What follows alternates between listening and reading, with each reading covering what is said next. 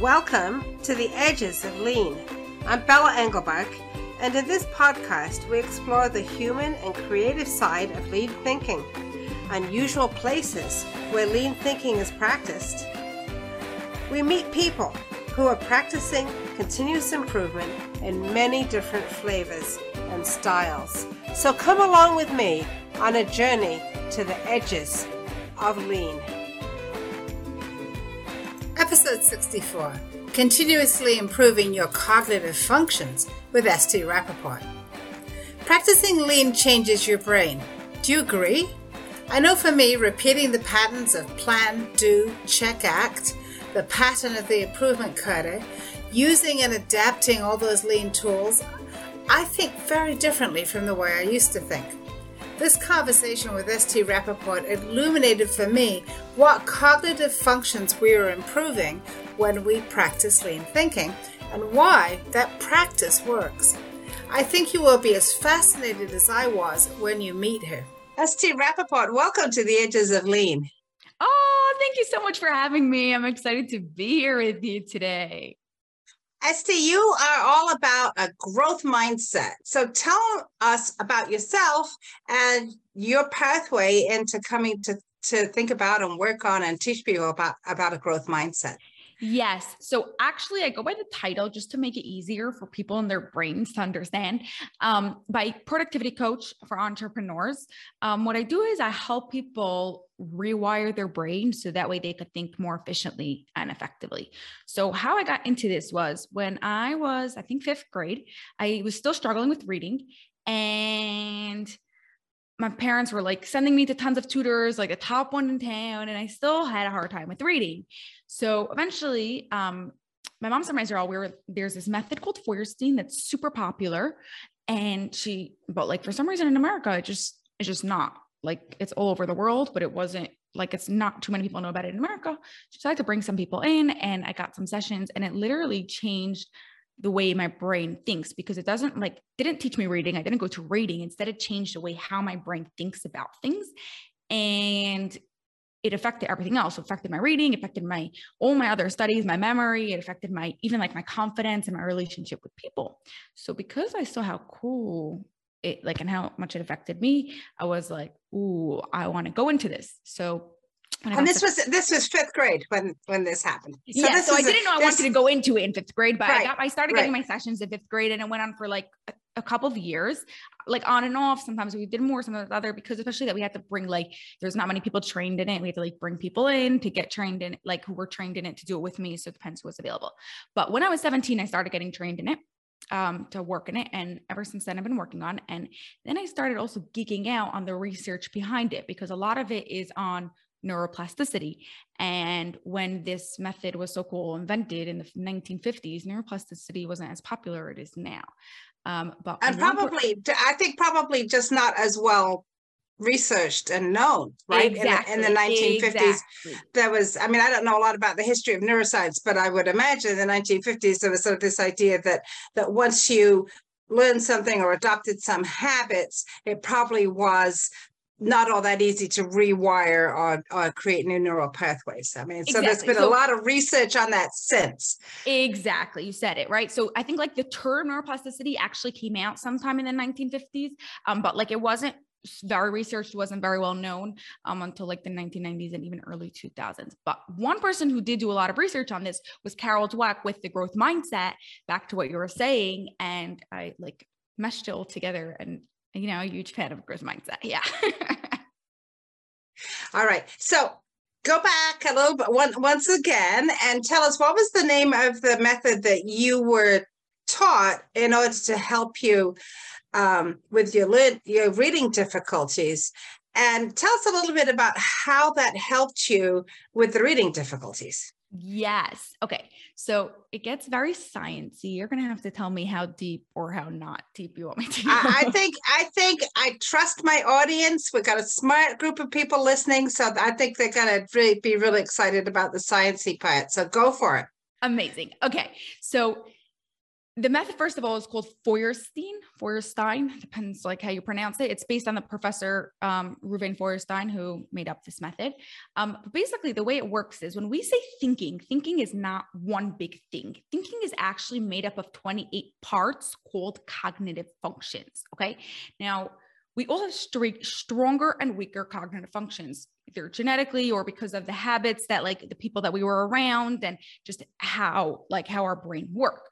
Now, when those weaker ones are weak, when those cognitive functions are weak, then they have an effect on everything else that you're doing, right?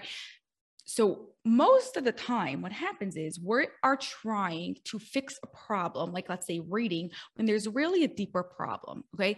Imagine, someone has, let's say, a leak in their ceiling, and instead of like fixing the leak, they just like put new plaster on the ceiling and paint the wall again. And then the leak is still going to come out through again because the leak is still there, right?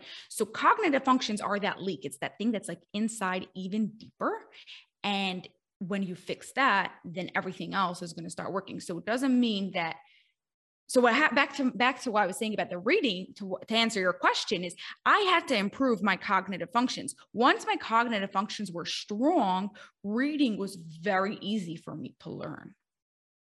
So, I mean, what you're talking about is really, very similar to what we talk about in Lean when we're talking about root cause analysis, understanding what the root cause of a problem is, and not fixing the surface symptom, but really going in deeper, understanding what the root cause is, and then doing work to fix or try to solve the issues around the root cause. And that's and that's how you fix. I won't fix things permanently, and I don't necessarily mean permanently, but until a circumstance changes and you have to go and work on it again. So I think that's very much aligned with how people involved in continuous improvement think. But you're talking about the underlying brain functions, these cognitive functions, right?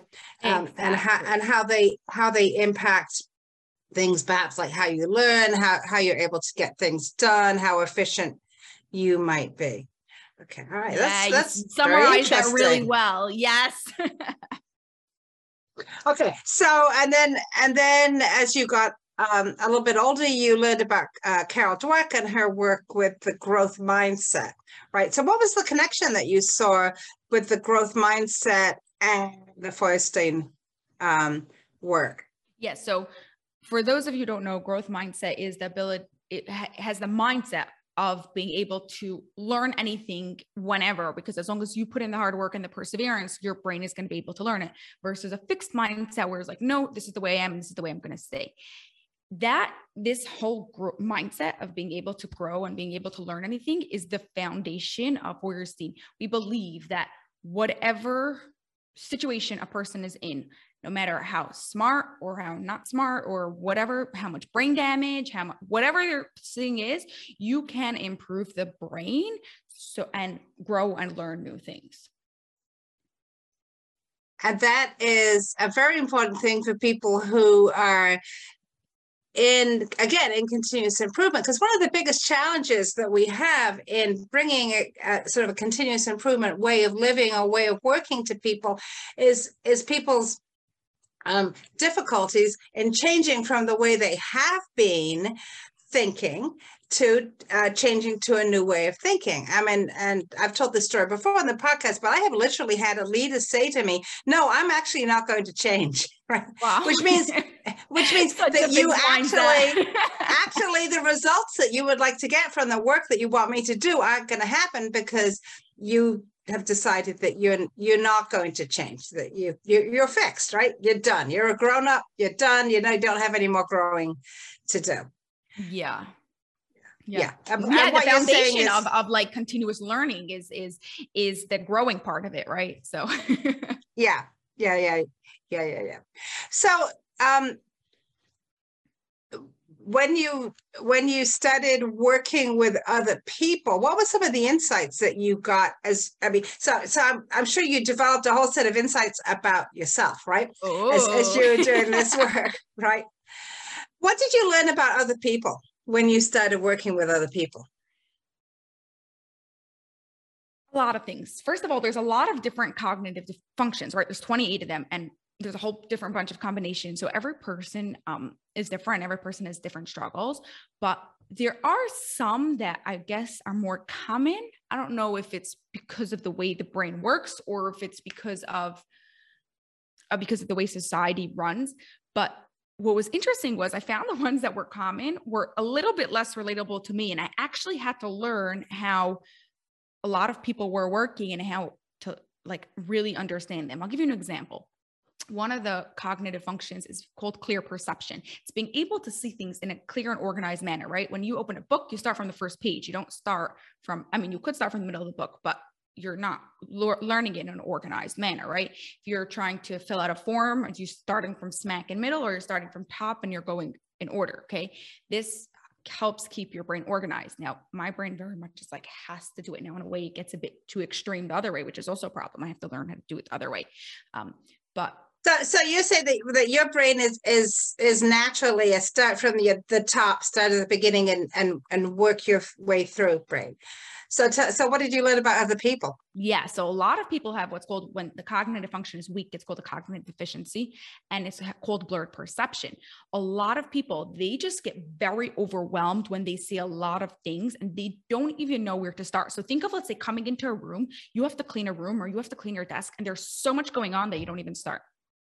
Right? This is called blurred perception. There's so much happening here. Instead of your brain being able to say, okay, we're going to make a starting point. That's a strategy that you want to teach your brain to learn. When it's coming into this room, instead of being overwhelmed or has a new task to do and it doesn't know how to do it, instead of being overwhelmed, it says, okay, this is a starting point. This is where I'm starting from, and I am going to continue through. So if you're cleaning up your room, it would be to first, let's say, take out all the garbage. Or if you are planning for a party, it's going to be, let's say, maybe who the menu is, or maybe it has to be first what the theme is, or depending on what you're doing. So that's interesting to me, because I have people in my family who have attention deficit hyperactivity disorder, and so the one of the functions that's difficult then is that function of starting with something and sticking with it. Right? That's actually, one second, sorry to interrupt you, but that's actually a different cognitive function. That's what makes it so confusing. People think that, starting and think is not the same thing as being able to see it clearly. Sorry, right. I just get very passionate about it. Thanks for that correction. I mean, that's good. But yeah, so right. And I just want to contrast. I'll give an example from kind of from the work that I do in combining creative thinking and lean thinking. So one of the things that I hear people say when I tell them, one of the ways to be creative is to make sure that you are building a good solid set of options to start with. You're not starting with just one thing and then taking it all the way through, because you've already taken out all the opportunities for creativity. A lot of people say, I don't like to have a lot of options. I feel overwhelmed if I have too many options. I don't know how to manage having a lot of options. And then, I get overwhelmed and then I can't move forward. So it sounds like what you're saying is what they're seeing is there's just this whole universe of options. And how do I even start with this? And it's probably better to go do something else. Right.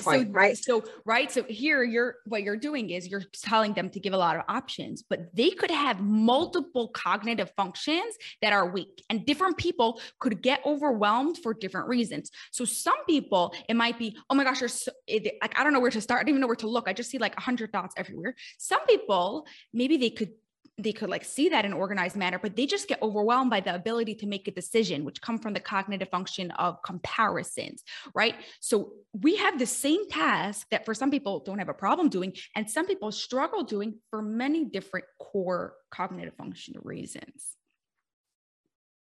And everybody's a little bit different, right? So you've got 28 of these functions, and I can't even, that's overwhelming. Do the math there. Right. Different possible combinations, particularly when you mix in different levels of strength and lack of strength, right? So So everybody's probably a little bit different. But you say you one of the things that you saw as you started to work with other people was a lot of people struggled with this ability of what did you call it? Clear perception. Clear perception. Yeah. Yes. Exactly. Okay. So tell me, St, when you walk into a room that needs to be cleaned up, what do you see? So I right away say, okay, this is the first thing I need to do. This is what I'm doing next. This is what's happening next. It's literally like get to work type of thing, because my brain is like, okay, this is what has to happen. Now, don't worry, I have enough other cognitive functions that I have to like strengthen a lot. Yeah. So that, but I guess what I'm saying is from a advising or coaching perspective, if you go in with that idea, right, that other people are like you, then it's very difficult. It would be very difficult if you were to understand or have empathy for people who can't do that. So I guess that was one of the things that it's so interesting when we start working with other people, how we suddenly start to see things that, oh, they're like me in this way, but they're not like me in these other ways. And that takes a lot of, you were talking about clear perception, but it takes a lot of self-awareness as well, right? So, yeah. Oh yeah. I'm like a self-awareness queen. I think everything starts with self-awareness. And it's a really big one. I must say that like it was added bonus for me that because I got it as a kid, and some of my sessions I did one-on-one, some of my sessions I did in groups, I got to see a lot of different like ways of doing it with different methods and different mediators and different people with struggling with different cognitive deficiencies. So by the time I got into it, it was already like, okay, this is normal. What else have you seen that's sort of a difference from the way that you're wired and the way that a lot of other people are wired? One specifically that is different from the way I'm wired. Yeah, I'll give you a really good example. Okay, you know how people like to procrastinate, which again is not because they specifically want to procrastinate. We're procrastinating actually for one of two reasons: either because we don't have that motivation, meaning we don't see the payoff for why it's worth it, or because of a cognitive deficiency. Now, again, it could be any one of the cognitive deficiencies. So it's too hard for our brain to want to to do it because we have this cognitive deficiency. But anyways, I always have this mindset ever since I was little that like, this has to happen right away. Let's get to it and let's do it. Now, here's the problem. Okay.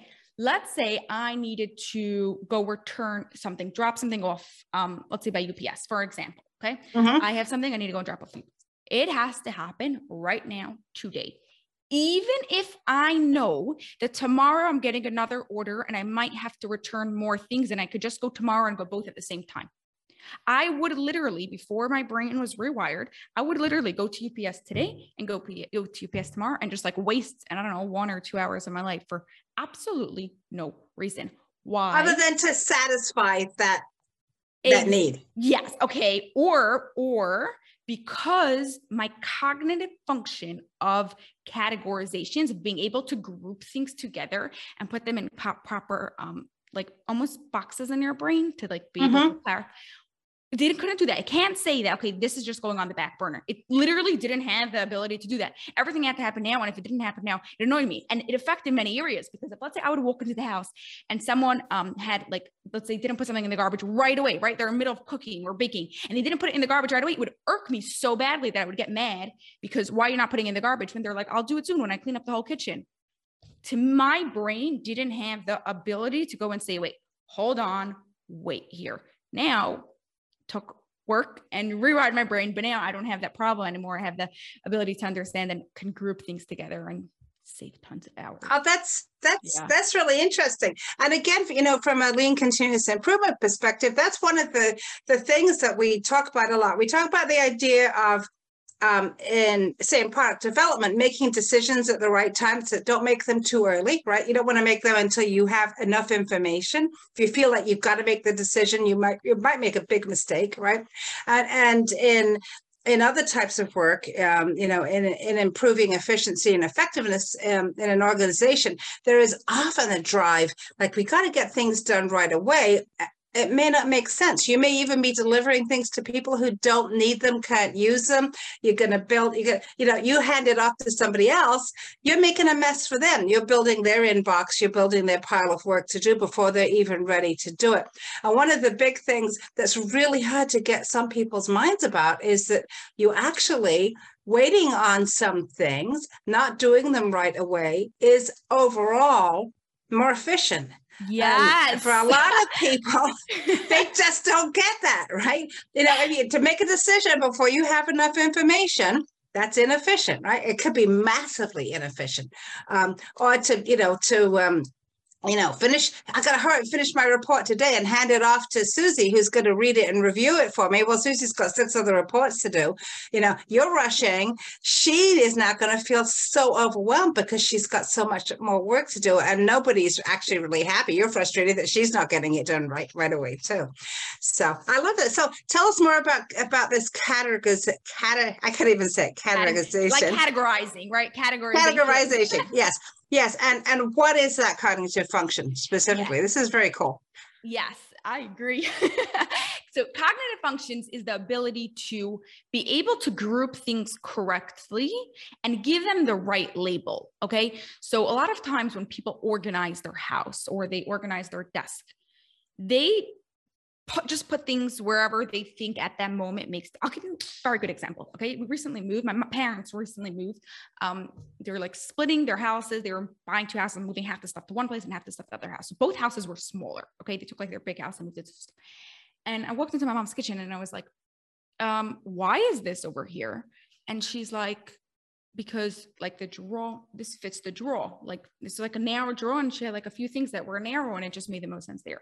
The problem with that is that the things in that drawer, she doesn't need on that side of the kitchen. She needs them on the other side of the kitchen. So what happens is every single time she needs to go and get that thing, she has to go and use it in the other drawer. Now, it doesn't either make sense to go and put those things in that narrow drawer and that big drawer, and it's just going to go flying everywhere. What would have made more sense was to put dividers in that big drawer, so that way the stuff are in the right size and in the right place, right? So that comes back to the ability to be able to see, how are we grouping things? How are we separating things or combining them? It goes both ways. Are we taking a big thing and we're making it into small groups? Are we taking small groups and putting them into big groups? And are we labeling them? Are we calling them the right thing? Yeah, and then I'm just thinking about the kitchen example, because this is such a great example, ST. It's also, are we thinking about them according to their function and when we actually use them, right?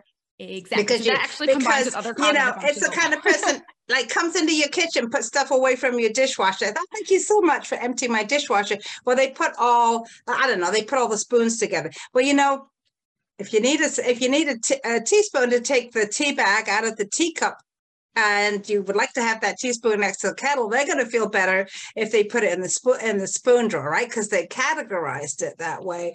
But there's also this categorization by function, right? Which is, I think, what you're talking about is what is actually how your mother works in the kitchen, and where does she use that particular thing, and how often? This is Yeah, so exactly. How often is a big one, right? Like sometimes like people put like dishes that they use like just on Thanksgiving right at eye level or whatever. And then like everything that they use every day, they have to reach really high up. Because the big ones look pretty, right? You want your cabinets to look right. pretty. So sometimes, you do take looks and presentation all into consideration, but it's all part of it. So and then it's about purpose, right? So what is my purpose and how I am categorizing this stuff? So it's a very advanced cognitive function that you're talking about. That is correct. It's interesting that you notice that it's an advanced one, because most people don't pick that one up. And I always like to say, especially when it comes to categorizations, that there's no right or wrong, as long as you could provide reason for why you're doing what you're doing. And everyone's brains work differently, and you want to work together with your brain and your situation and categorize it in that way. Actually, if you want to like go even a little deeper in categorizations, the cognitive function that's really comes before that you have to work on before you work on categorizations is called comparing. Because if you don't know how to compare, you don't know what things have to go together and what things have to go separate. So this is why kids should watch Sesame Street. Yes, yes, Yeah, yes. but I'm not sure everyone is familiar with Sesame Street because we have folks all over the world. Although I think Sesame Street, there's versions all over the world. But one of the little things they do on Sesame Street is have a song that's like, one of these things is not like the other. One of these things just doesn't belong. And it might have like 3 red things and a blue thing. So that is about starting to teach that particular comparison. Exactly. Right now, Function. comparison that is like for a 3 and 5-year-old, and it's amazing because you could Yes. start teaching cognitive functions and making sure they're strong from a very young age. But comparisons could also get much deeper, right? Like when you need to make a decision, how are you comparing, right? Some people like to say this one is bigger, but this one is more expensive. That's not a comparison. This is big, this is small, this is cheap, this is expensive. And then which one are my priorities? Which parameter is most important for this situation? Yeah.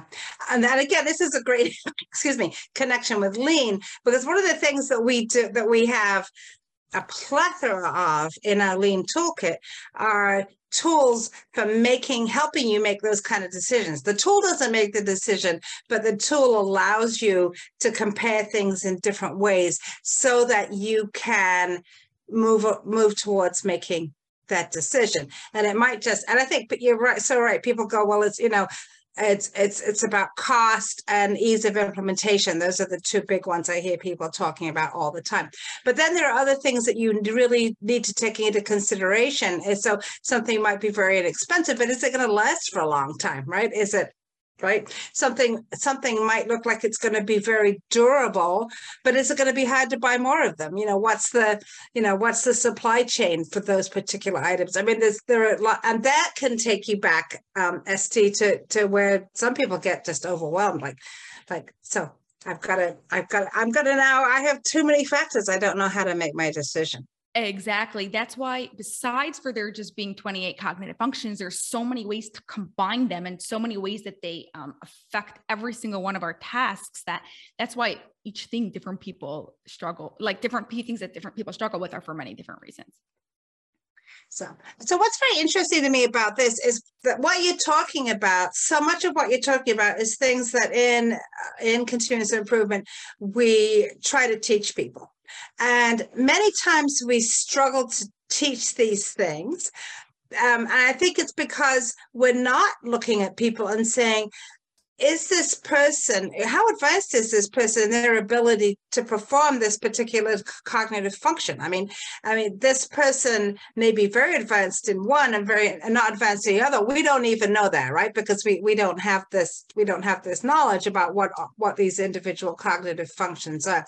So we want people to be able to, to see things very clearly, to be able to, make decisions about what step to move forward with, decide what obstacle they're going to try to tackle next.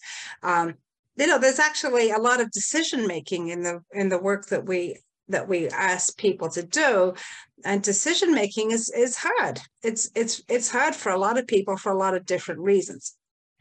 Yeah. Like you said, and it being able to just, even if you don't know the cognitive functions, being able to understand based on how a person's brain works, what is best for them to do, and like what they're going to struggle with, and being able to, I guess, give them the support that they need to be able to do it, or don't give it to them because sometimes it's just not worth it. Not that I'm like all for improving your brain and like change your brain and they could all learn it, but sometimes like when you're in business, like there's too many other things that have to happen first. So it's just not worth it. I think that that what you're talking about is very important for lean and continuous improvement practitioners to at least have a starting knowledge of, and starting with just understanding that not everybody's brain works the same way that your brain does, right? And it doesn't matter if you're consulting or you're coaching or you're the person who's been asked to solve a problem in your organization. The people that you work with, they're not going to see things the same way you do, right? Exactly. They're not going to think about things in the same way, and the things that overwhelm you may mean nothing to them. The things that you think are urgent, they may think are not urgent, and vice versa. So just starting off in that place of we're all going to be a little bit different, is a really, really good place. Yeah. And you can use it to your benefit, right? So if you're not good at something, someone else is good at something. And instead of getting mad at someone that they're not good at it, you could leverage what they are good at and give that to somebody else. So what kind of people are you working with now? What kind of work are you doing now? Yeah, I mostly work with entrepreneurs, people who own their own businesses, who've been in it for quite a few years, and really want to grow their business, but are feeling a bit stressed or overwhelmed, or like don't know what they could do to make their lives easier. You know how they say, right? Like you quit your 9 to 5 and you end up working all the time. So yeah. Those type of people. Yeah. And again, so you're not working on necessarily, I think a lot of people come in, well, I'm going to help entrepreneurs. Well, I'm going to help people with social media marketing, or I'm going to help people with, finding clients, or whatever the particular thing is. What you are working on is how people are approaching this really from their brain, right? How are they thinking about it? Exactly. I always say that after you rewire your brain, all those courses and methods that you've tried before that didn't work will now work, as long as it's a good method. But so many times, like, we spend so much money learning different things and buying digital courses and things like that, or even like just reading books, and we're like, I can't do this, or I tried it and it didn't work. And sometimes they're not good, but a lot of the times it's usually our brain just has a hard time being able to process it and implement it the right way. So can you take us a little bit down the path of how you would start with somebody? What are the kind of conversations that you have in the beginning? Yeah, so I usually like sending people a cognitive functions assessment. Anyone could take it at lifepicksuniversity.com/CF for cognitive functions. And just being able to assess each one of the 20 cognitive functions on a scale like of 1 to 5, how strong are they really? Because everyone has stronger ones and everyone has weaker ones. And based on that, we'll be able to decide which programs are best for you, because we have a whole bunch of them and everything is customized based on every person, depending on your cognitive deficiencies. So, this has nothing to do with IQ or EQ. None of the above. Exactly. Okay. It happens to be, they do say that after I think 70 sessions of Feuerstein, your IQ goes up like every 70 sessions. I haven't done my own research on it. This is based on their own institute. But I'm not into IQ. I'm fine. You know what? Actually, I think that makes sense if you think about being able to do well on an IQ test, because IQ tests actually evaluate things like categorization. Which I still can't say. So, I mean, those are the kinds of questions that are on those kinds of tests. So if you improve some of those skills, that certainly would improve your score on the test. Would that make you into Einstein? Maybe not. But, right. I could see that kind of training possibly improving those kind of test scores. Yeah, anyway. And it could also improve your EQ. It's not just because some of the cognitive functions are also about cognitive flexibility, seeing another person's point of view, being able to they're more in the EQ sense. So I don't know if that was ever assessed officially, but yeah, you basically improve your overall thinking in all areas of your life. Okay. Yeah. So being able to just understand, have that theory of mind and know that other people think differently from you, right? Yeah. Right. That's the first step in emotional intelligence, right? Yeah, exactly. Yeah. And we have programs we do on emotions and being able to it sounds really basic, but some people struggle with being able to identify their own emotions, right? We talk about all the emotional issues that people have and all the therapy that we go to and all those things. And sometimes I'm not saying I'm all for therapy and go deal with your traumas and go get the therapy that you need. But many times it starts from cognitive deficiencies and it affects the emotional, it's a cycle, they go both ways. And it could be just even being able to identify emotions and what you need to do to get yourself to change your emotion. Interesting. So somebody who is starting down this path would do a test, and so it's a cognitive function assessment. Is not very long. Will take you about 10 minutes to do, maybe less. You just read each one of the 28 and you assess on a scale from 1 to 5 how much you are, and then I'll take a look at it, or one of our coaches will take a look at it, and then we'll decide if you could either do one-on-one, and we do like group coaching, and based on which one of your cognitive deficiencies are, that's the program you're going to follow. Yeah. So in lean and continuous improvement, we talk a lot about the importance of daily habits and daily improvement, because you can't change a habit if you only work on it once every 2 weeks. Yeah, right? I agree. So is that part of the work that you have people do? Totally. So it's very intense. We meet twice a week, whether you do it one-on-one or in a group. So that way you're really like in it. In the past, when I used to like work with children, like right when I started, I would sometimes even meet people 3 times a week. But most important is between your sessions, we give you what's called brain challenges. So whatever we discussed during the sessions, the strategies that we spoke about that will help you rewire your brain are not to be done just during sessions. They are brain challenges for you to do in between each session and every day, like in between. So if we meet Monday and Thursday, you're going to do it on Tuesday and Wednesday, then again on Friday, Saturday and Sunday. And we're going to ask you, like, where did you do it? Like, obviously it's not tests and we're not marking you or anything, but for your own, just to keep you accountable of like, where did you improve these strategies and use them in your life every single day? Right. Because that's the best way to, in fact, the only way to do that rewiring, right, is keep walking down the path. But like you say, you have all these like neuron connections in your brain, right? All these paths are already really strong that you've been doing your whole life, and you want to create those new neuron connections. And the more you do them and the more you build on those habits, then you're just going to be easier, and your neurons will fire faster together.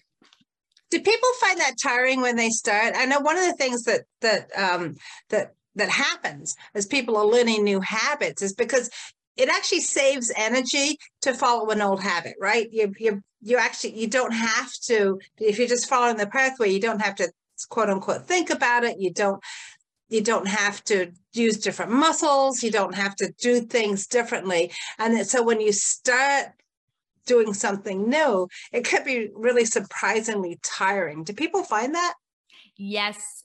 People are very tired. I usually like recommend people afterwards, like go do something a bit more relaxing. So like either go for a walk or take a shower, depending when you're doing it, because your brain sometimes might even hurt because you're actually thinking, and we're really going to challenge you. I know, like whenever I take these trainings, because like I'm always still doing more advanced trainings of them. And like we do like weeks at a time, like 5 days, 8-9 hours a day of like literally just stretching your brain. I'm like in bed by 8 o'clock because like my brain has been working so hard, and I just can't I can't think anymore. Esty, what's your favorite change that you've seen happen? People and yourself or somebody else? In myself, I think, like I said before, like the time saving thing, because like I always thought it was the best thing. This is like actually part of the challenge with like cognitive functions, because we're so used to be doing it the same way. We think this is the right way and this is the best way to do it. So I really thought, I was like, look at me, I'm not procrastinating. I'm getting things done. I'm making things happen. I'm doing this, I'm doing that, I'm doing that. And people are just like slipping on forever. They're not doing anything. But when I was able to like change that in my brain and save, I don't even know how many hours, probably like close to 20, maybe even more, of just like being able to group things and save time together. It was like, woo. That's one example. If you want an example of a client, I had a client who would, every time you would tell him a sentence, like you couldn't follow a story, because if you would tell him one sentence, he would already forget the sentence beforehand. Okay. He wasn't dumb, but he just didn't, his brain struggled with being able to remember like what was happening. Now, why was that? Wasn't actually a memory problem. What the problem was the cognitive function called labeling. We give things labels in our brain to be able to understand them and comprehend them, right? Like we think in pictures and we give these pictures labels. That's why it's hard for us to talk about abstract concepts, because we don't have a label for them in our brain. Now, this guy had a hard time being able to, his brain didn't think in labels. His brain didn't know how to do that. It just was a mush. So as soon as you told him, it just went into this pile, a swirl of stuff in his brain, and he couldn't remember anything. Within 2 weeks, he was like skyrocketing in all his work, because all of a sudden now his brain was able to put labels on things and was able to go and talk proper sentences, was able to communicate better, and most importantly, was able to understand what people were actually telling him because his brain now labeled things and was able to put them so-called boxes and pictures. Wow. And I would imagine that he had a lot of other things that he had tried to solve that problem. Yes. That would be pretty debilitating. He's been, like, in therapy since he was like a kid or something. That's great. That's great. So tell us again about your organization, how people can find you. Yes. So you can find me at Life Pix University. So that's LIFE, Life Pix, PIX University. Find all information about how to work together, what we do. And if you like podcasts, then you could check out the Life Pix University podcast, where we go through like challenges that people at work usually have or at home, and being able to really understand why you might be having this challenge. What is the cognitive function that is stopping you from being able to make this, that's causing this challenge, and giving you actual strategies to rewire your brain so you don't have this challenge anymore. That's great. Thanks. And can people connect with you on LinkedIn or Twitter or any place? Yes. So you go LinkedIn on LinkedIn, you could get to SD Rappaport, like SD Rappaport. My favorite place is TikTok. I don't know how many people of you here are on TikTok. But if you are, you could check me out at Life Pix University. We have a lot of fun there. Life Pix University on TikTok. Yeah. Okay, that's great. All right. SD Rappaport, tell us what would be your one piece of advice for a young person starting out. All right. I don't know how many times you heard this before already. Probably, my guess is a lot, but my question is if you actually listen to it. And that is to take risks and just go do it. You're always going to regret not doing something over regretting doing it and it failed, because you took a risk, you tried it, you had fun, you learned something. Either it worked out and you had a lot of fun and you learned it, or it didn't work out and you learned from the mistake or the thing that failed that it happened. So don't think too much about it. Well, for me, just talking about how much you have to think before you do things and rewiring your brain. But by the end of the day, don't overthink things. Just go and do it. Take risks and make life a whole lot more fun. Take the risk, do the experiment. That's perfect. That's actually great lean advice. So I really appreciate that. Thank you, SD Rappaport, for traveling with me to the edges of lean. Thank you so much. This is fun. This is Bella Engelbach, and I'd like to thank ST Rappaport for being my guest on the edges of lean. How has practicing lean or continuous improvement changed your cognitive functions? What have you observed? Would you like to learn more? We'd love to hear from you. Find ST at www.lifepixuniversity.com or on LinkedIn. Find me on LinkedIn or at leanforhumans.com, or comment wherever you watch or listen. Subscribe and tell a friend about the edges of lean. Please join me in exploring more of the edges of lean. There's a lot to learn. And check out my friends in the Lean Communicators community at leancommunicators.com. You'll find more podcasts and videos with lots of great new content every week. The Edges of Lean is written and produced by Bella Engelbach with support from Podcast Inc. This is a Lean for Humans production.